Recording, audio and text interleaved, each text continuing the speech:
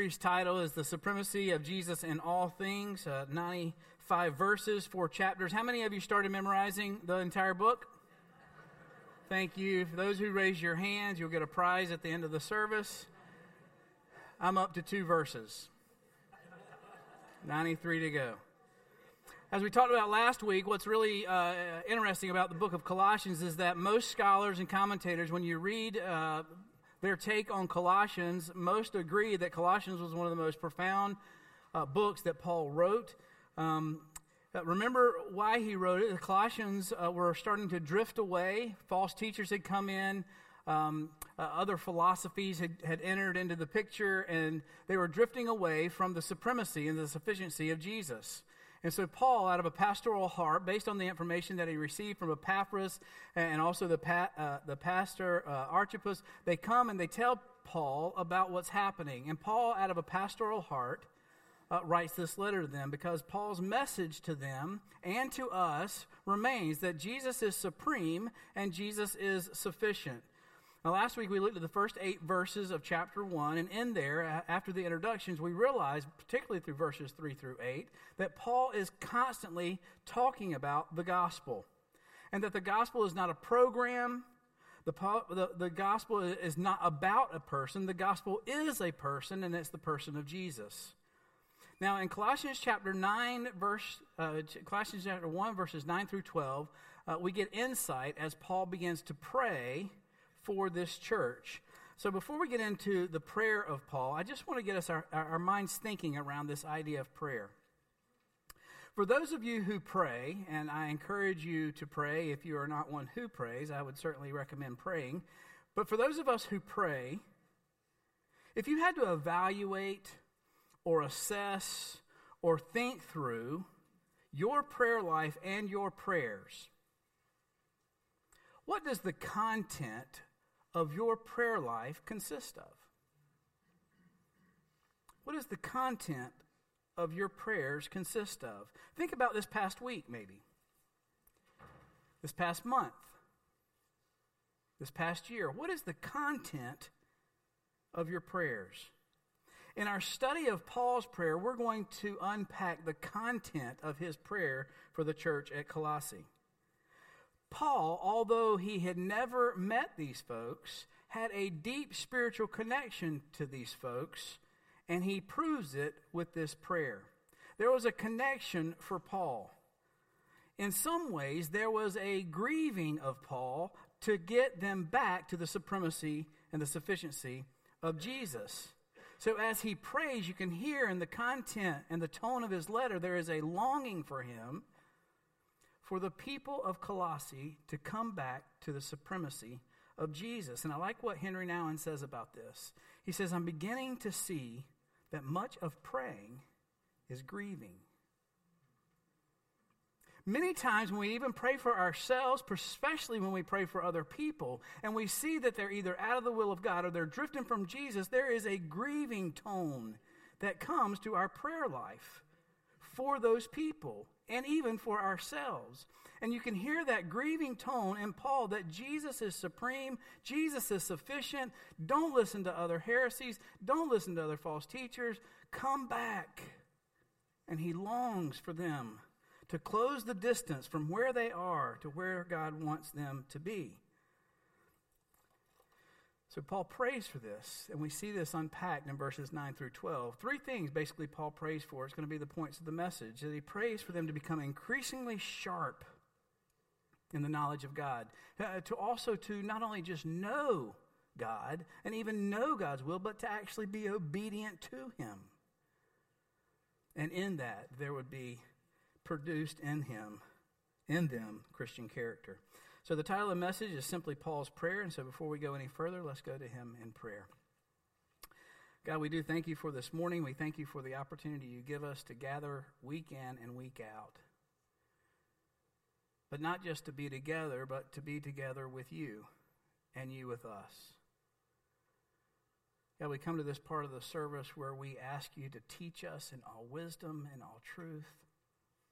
Give us insight into things that we can't see for ourselves, that we need your supernatural work by the power of the Holy Spirit to expose and reveal truth to us, to enlighten our minds, to convict our hearts, and to be reminded of the power that you've given by your Holy Spirit to live out those truths that you show us. Would you take a minute and pray for the person in front of you, behind you, beside you, that they would hear, that their hearts would receive, and that they would respond to the work of the Holy Spirit this morning.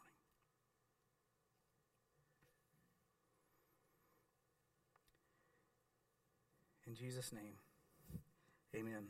If you have your Bibles, you can turn to Colossians chapter 1. We're going to read verses 9 through 12, 4 verses. The points we'll look at as we read: prayer to be increasingly spiritually smart, a prayer to walk in obedience, and a prayer for strengthened character. Verse 9, for this reason also, since the day we heard of it, we have not ceased to pray for you and to ask that you be filled with the knowledge of his will and all spiritual wisdom and understanding, so that you will walk in a manner worthy of the Lord, to please him in all respects, bearing fruit in every good work and increasing in the knowledge of God, strengthened with all power according to his glorious might, for the attaining of all steadfastness and patience, joyously giving thanks to the Father who has qualified us to share in the inheritance of the saints in light. There is so much packed into those 4 verses. And so as a disclaimer, I want to ask you to go this morning and to jot notes down, references down that connected with you, that resonated with you, maybe scripture verses, and then go back this week and maybe listen to the message again, read the passage again, because there is just so much rich depth in here. The first thing I want to talk about is a prayer of Paul's for the church and for us to be increasingly spiritually smart. Now, what does it mean to be smart? Do you think you're smart? Do you know people who think they're smart? That's an easier question, right? I remember that show that came out a few years ago, Are You Smarter Than a Fifth Grader? It seems like we're always testing some ways to find out just how smart we are. Some of us do it through Wordle. Some of you have no idea what I'm talking about. Others of you are nodding. Some of you play Jeopardy. Some of you do trivia. Some people want to be financially smart. Some people want to be computer or tech smart. Some of us have smartphones that reveal how smart we are not. Some of us claim to be book smart, that we're well read, and we all have people in our lives who are smart about politics and what's really going on. There's this idea in our culture about being smart. So I want to put that smart context with Paul's letter. And here's what I mean when I talk about increasingly spiritually smart. Increasingly spiritual smart means to be proficient, accurate, intelligent, knowledgeable, and applicable in the ways of God, particularly in a certain circumstance or with certain people. But it's an increasing thing. It's a growing thing. Paul prays for the church at Colossae to be increasingly spiritually smart. The reason he talks in this language is because the other false teachers were talking in this language, and he was using words and giving them their true meaning. Satan is so deceptive. He'll use the same words, but they won't have the meaning. I like what one author said. Satan likes to borrow Christian vocabulary, but does not use the Christian dictionary. So Paul is giving true meaning to these words and asking the folks at Colossae and us to become increasingly smart in the knowledge of God. Now, verse 9 opens with this, for this reason. Now, what is the reason that he's talking about? Well, you have to go back to verse 6 and find out what he's talking about. In verse 6, it says, since the day you heard of it and understood the grace of God and truth. Now, the it that he's talking about the Colossian church had received it, the gospel, Jesus, and understood it. Paul was convinced through the reports of Epaphras and Archippus that the believers in Colossae were true believers. that they had received Jesus. And Paul says, since you have heard of it, since you have received the gospel, since you are believers in Christ, for this reason, verse 9, for this reason, I pray that you will be filled with the knowledge of his will and all spiritual wisdom and understanding. Every believer needs to have the knowledge of God's will. Right? Now, the Greek word translated knowledge here is full knowledge. God wants us to know his will. And not only does he want us to know his will, he wants us to understand his will. Remember what Paul said to the church at Ephesus in chapter 5, verse 17. Don't be foolish, but understand what the will of the Lord is. If you unpack that a backwards way, it says it is foolish to not understand the will of God. Now think about this. What does this tell us about God? One of the things it tells us about God is that God is not a distant dictator, but he is a God who wants us to know and understand his will. It's not like he's playing this guessing game. It's not like he's playing a shell game. Oop, that's not it.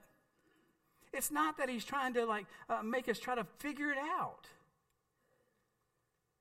God wants us to know and understand his will even more than we want to. I thought about this phrase this past week when I got to this part of the message. And I remember Jesus talking in John chapter 15.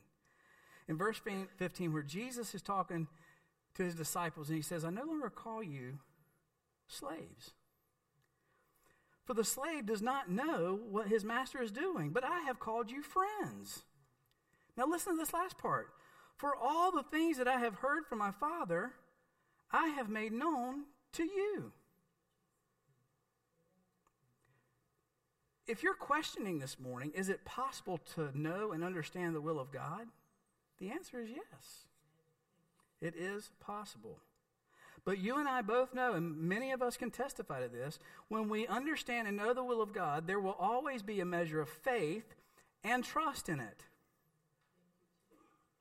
God will reveal his will to us, but there's always a measure of faith and knowing and understanding. It's something we'll look at in just a minute in regards to obedience. Now in verse 9, Paul says this, asking God for this for the church at Colossae. I ask that you may be filled with the knowledge of his will. Now this word filled is a very cool word, very interesting word. This word filled means completely fulfilled, filled full. It's what Paul uses in Colossians chapter 2, verse 10 when he says that we are made complete in Christ, that we are fulfilled, filled full. Now here's the word picture. It means that we are fully equipped.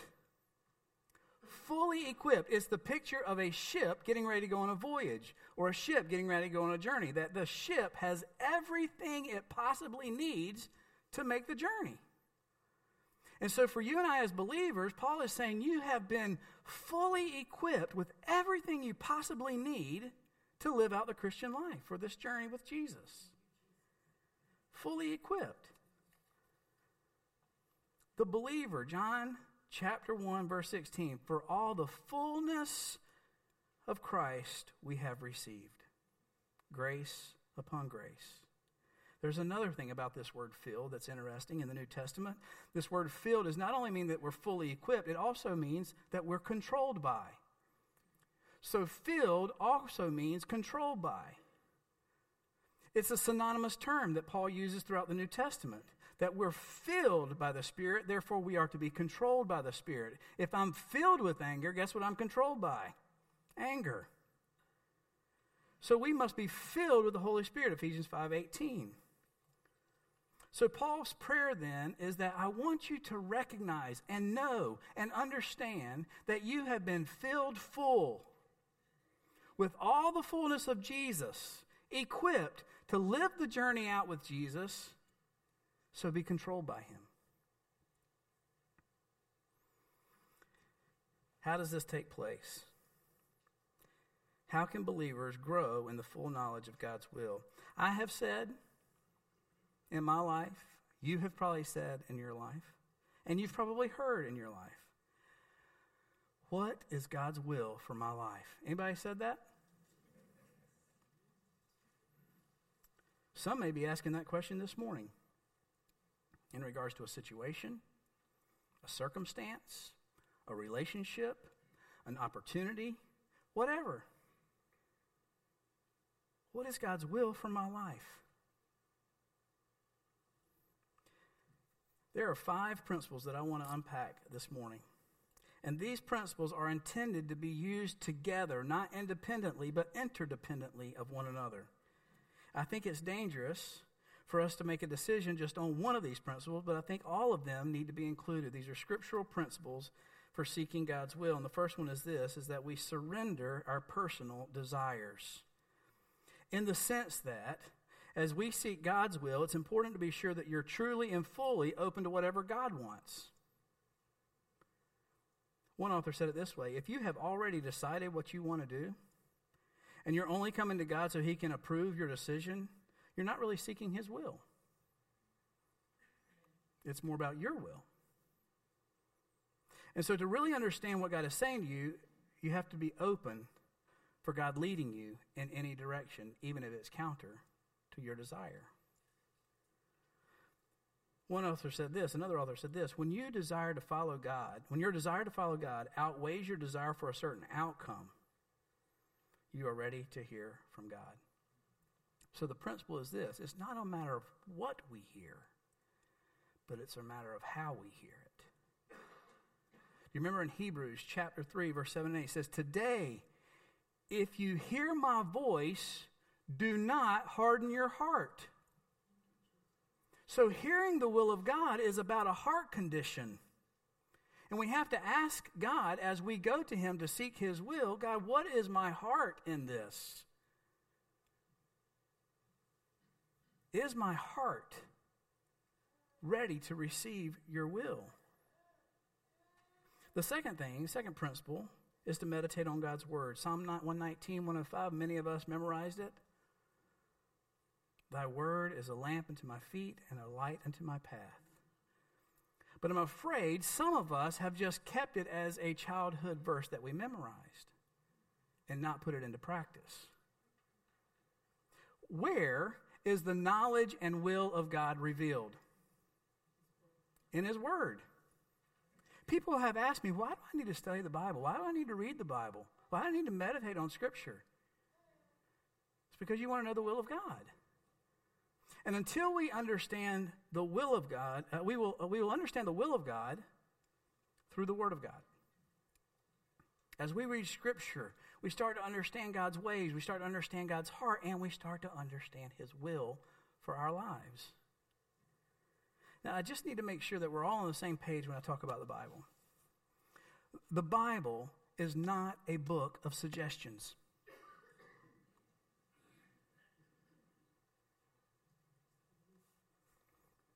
The Bible is the revealed Word of God for the will of God. And you've heard this analogy before, but I think it's important here. It's been said that feds and the FBI, when they look at counterfeit money, they don't study the counterfeits, they study the real thing. And they study it so intently, they become a master of what the real thing looks like, so that when a counterfeit does come, they recognize the counterfeit. That's Paul's prayer. That you know beyond the shadow of a doubt Jesus, His supremacy, His sufficiency, and when anything else comes, you recognize it as counterfeit. That's the will of our lives. That's what the Word does. Now let me just ask a question in general. How well does the church know the Word of God? How well are we able to know God's Word, to be able to recognize something contrary to it? What time and energy is put into your life because you and I are the church? So we have to ask ourselves, how much time and energy is put into the Word of God so that we can become increasingly spiritually smart about the will of God. Do you remember what God told Joshua 1:8? Many of you have memorized it. This book of the law shall not depart from you, but you shall meditate on it day and night. Why did he say that? I'm glad you asked. He finishes up and says this: so that you may be careful to do all that is according to all that is written in it, for then you will make your way prosperous, and then you will have success. Through God's word. Reading and obeying the word of God is the will of God. If you say, God, what is your will for my life? One of the things he's going to say is to read my word. It's the revelation of his promises. It's the truth and depth of the gospel. It's what we judge our lives against. I like what one author said. God puts no premium on ignorance.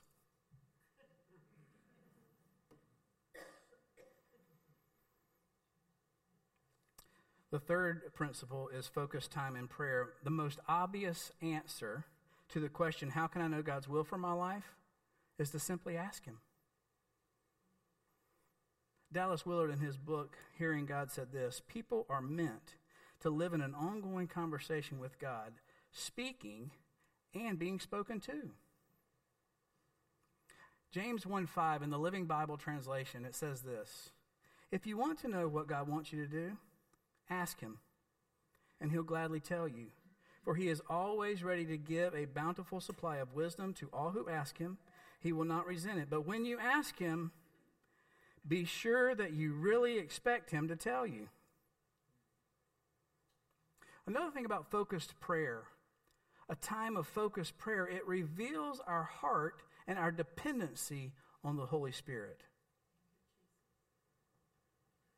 And a desire to be led by the Holy Spirit.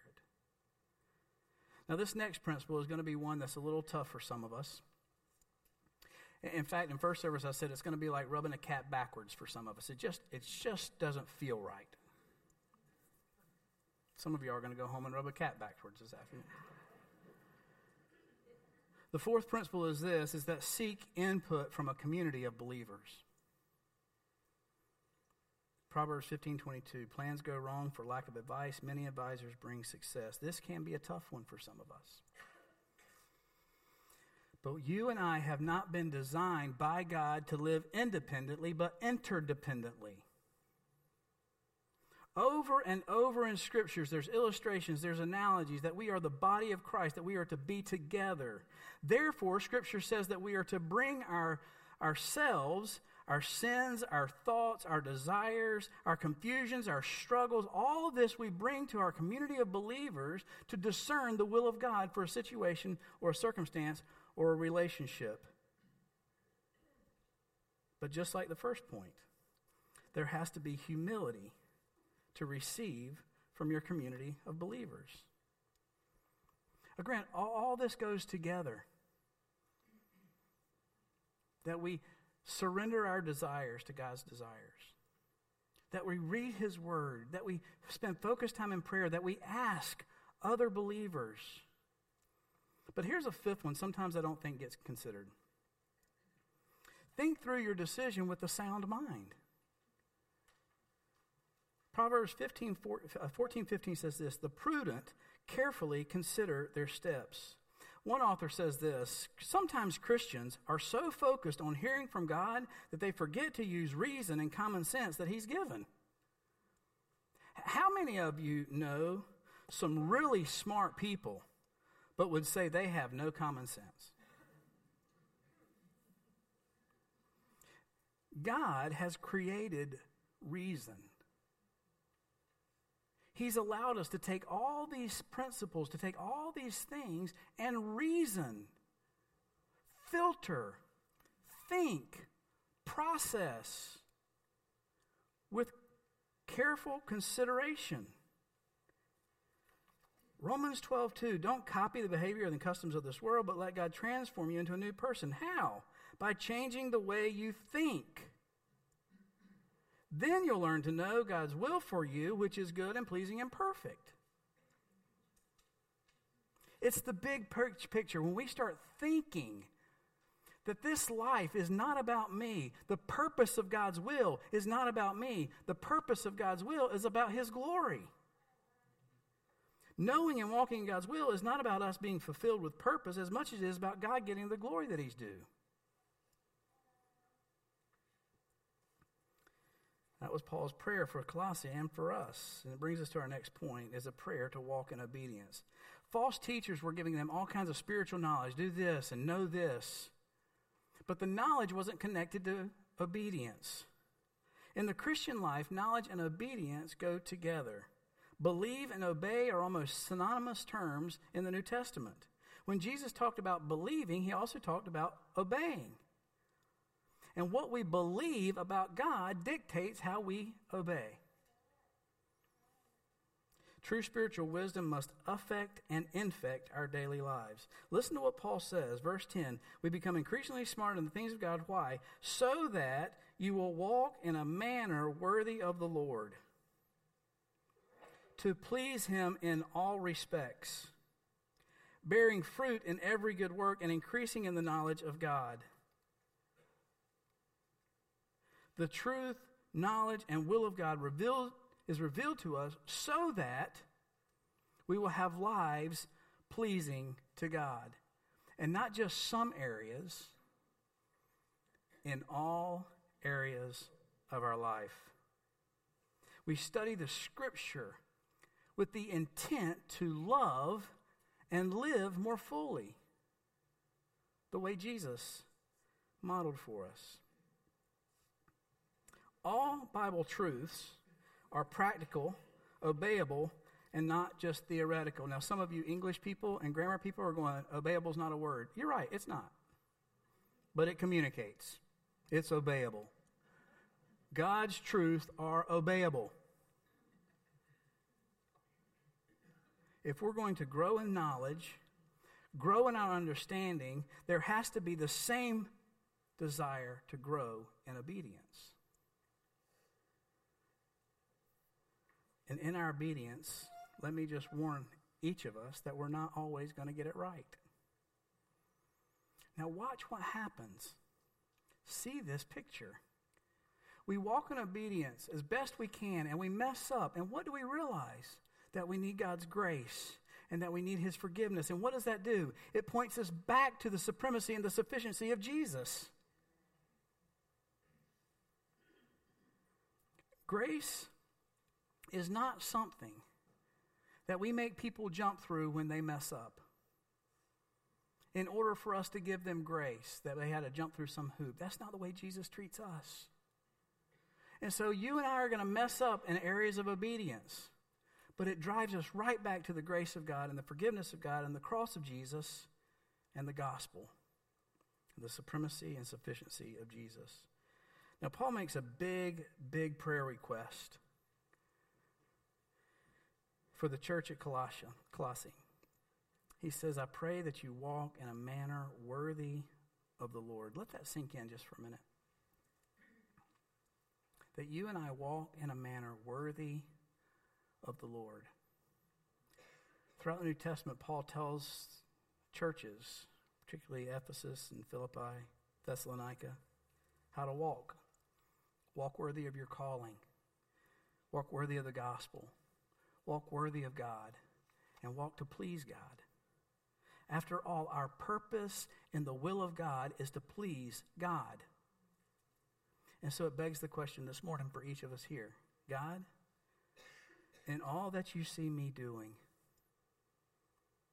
in all the thoughts swirling around in my head, all the motives of my heart, God, are they pleasing to you?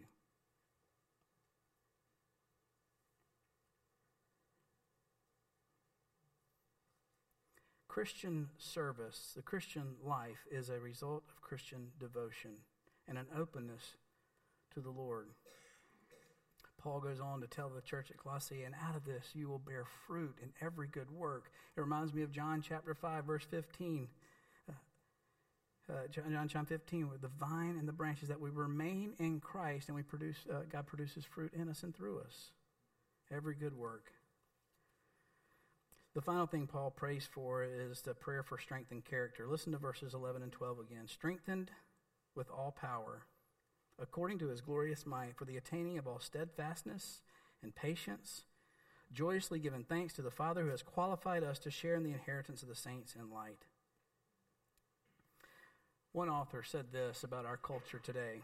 One of the greatest problems we have seen in our evangelical world today is the emphasis on spiritual knowledge and Christian service without connecting these important matters to personal character. It's not enough just to know. It's not enough just to do.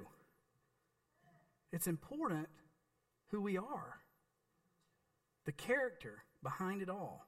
Now, what's interesting is Paul in the New Testament uses two different Greek words for this word power or energy, that you're strengthened with the power. And the first word is this word dunamis. It's where we get the word dynamite. It's an inherent power. It's a power that comes from within. Like if you hold a stick of dynamite up here, all the power, we know that all the power is within the dynamite.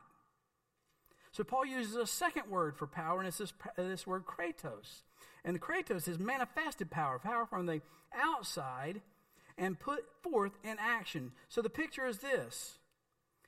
We have been fully equipped with the power of God residing inside of every believer. And then God, with the power of the Holy Spirit, ignites that power in us, and it explodes and manifests itself in our lives. This resurrection power that resides in us is lit by the Holy Spirit and explodes and manifests itself in the people around us. Now, what's common for us to think about in areas of power, especially in Scripture, is to go to the big things, like crossing the Red Sea, David and Goliath, Jonah and the whale. But what does Paul talk about in power? He talks about our character, that our character has power. And he uses 4 words about our character. One commentator said this: the inner victories of the soul are just as great, if not greater, than the public victories recorded in biblical history. Proverbs 16:32, he who is slow to anger is better than the mighty, and he who rules his spirit than he who captures a city. Paul's emphasis on God's power is on character. And the first word he uses is patience. Whew. Some of y'all are being patient with me this morning. The word patience here is endurance when circumstances are difficult. It's the opposite of hopelessness. The word hopelessness is never used in connection with God. Why? Because there are no hopeless situations with God. God does not face difficult circumstances. Jeremiah 32:37, nothing is impossible with God. Now, how many of you have ever prayed this, heard this, said this? Well, I'm not going to pray for patience. God's going to give me something to be patient about.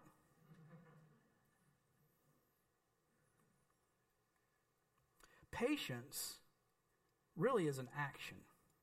It's not something passive. Patience is endurance in action. The way Scripture talks about patience is that of a soldier on a battlefield, that he's patient until the battle's over. Or that the runner on a racetrack, he refuses to quit, that he's patient and he's perseverance. And what do we know about perseverance? Romans 5:3-4, tribulation brings about perseverance, and perseverance brings what? Proven character. And proven character, hope. Dr. V. Raymond Edmond, the late president of Wheaton College, used to remind the students, it's always too soon to quit.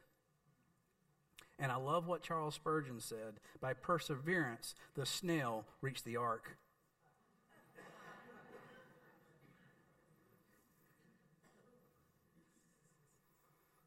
There's power in perseverance and patience.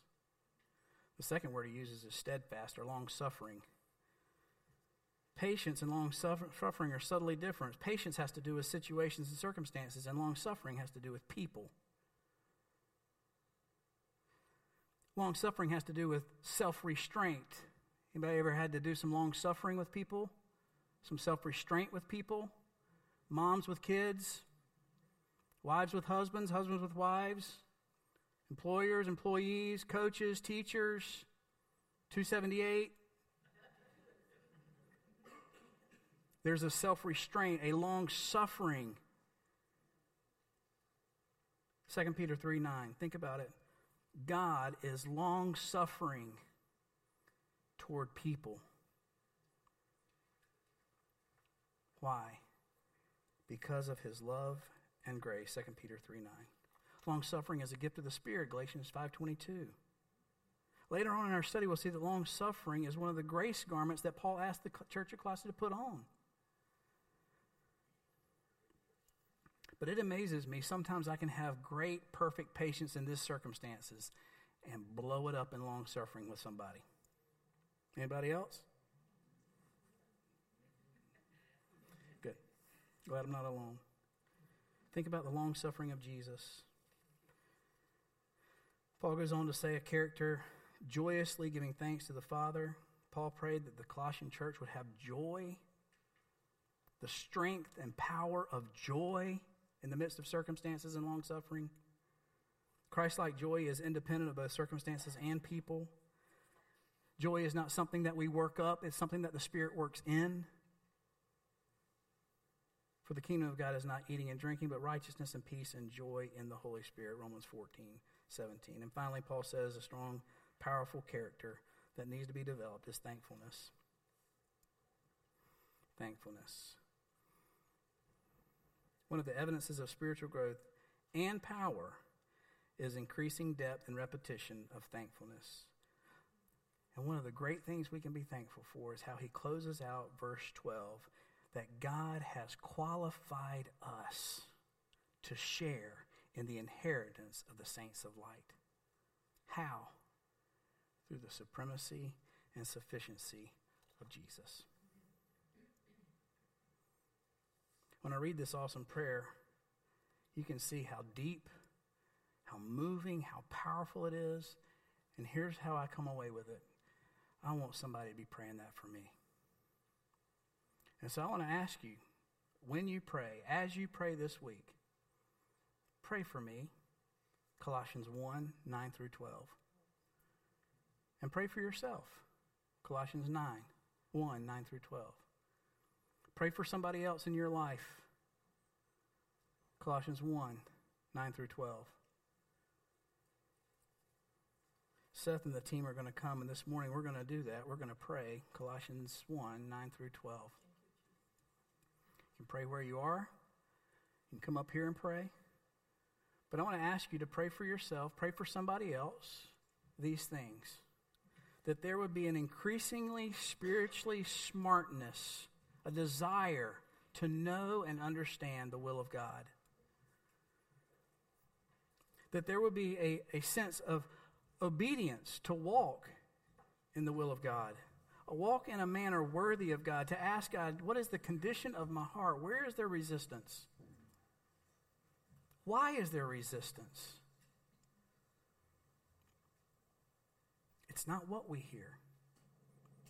It's how we hear it. What's the condition of our heart? And may God show us his power through our character. Let me pray for us. God, thanks so much for this morning. God, I pray for your Spirit, your Holy Spirit, do a supernatural work, the work that only he can do in the hearts and minds and lives of the people here this morning. God, I thank you for your Spirit to teach us in all wisdom and truth and empower us to walk in that truth. God, if anybody's here this morning that is resistant, I pray the power of the Holy Spirit would break through in an area of their lives, that they would surrender this morning to know, to understand, and to walk in your will for their lives. We trust you with the results of that. Would you take time to pray this morning?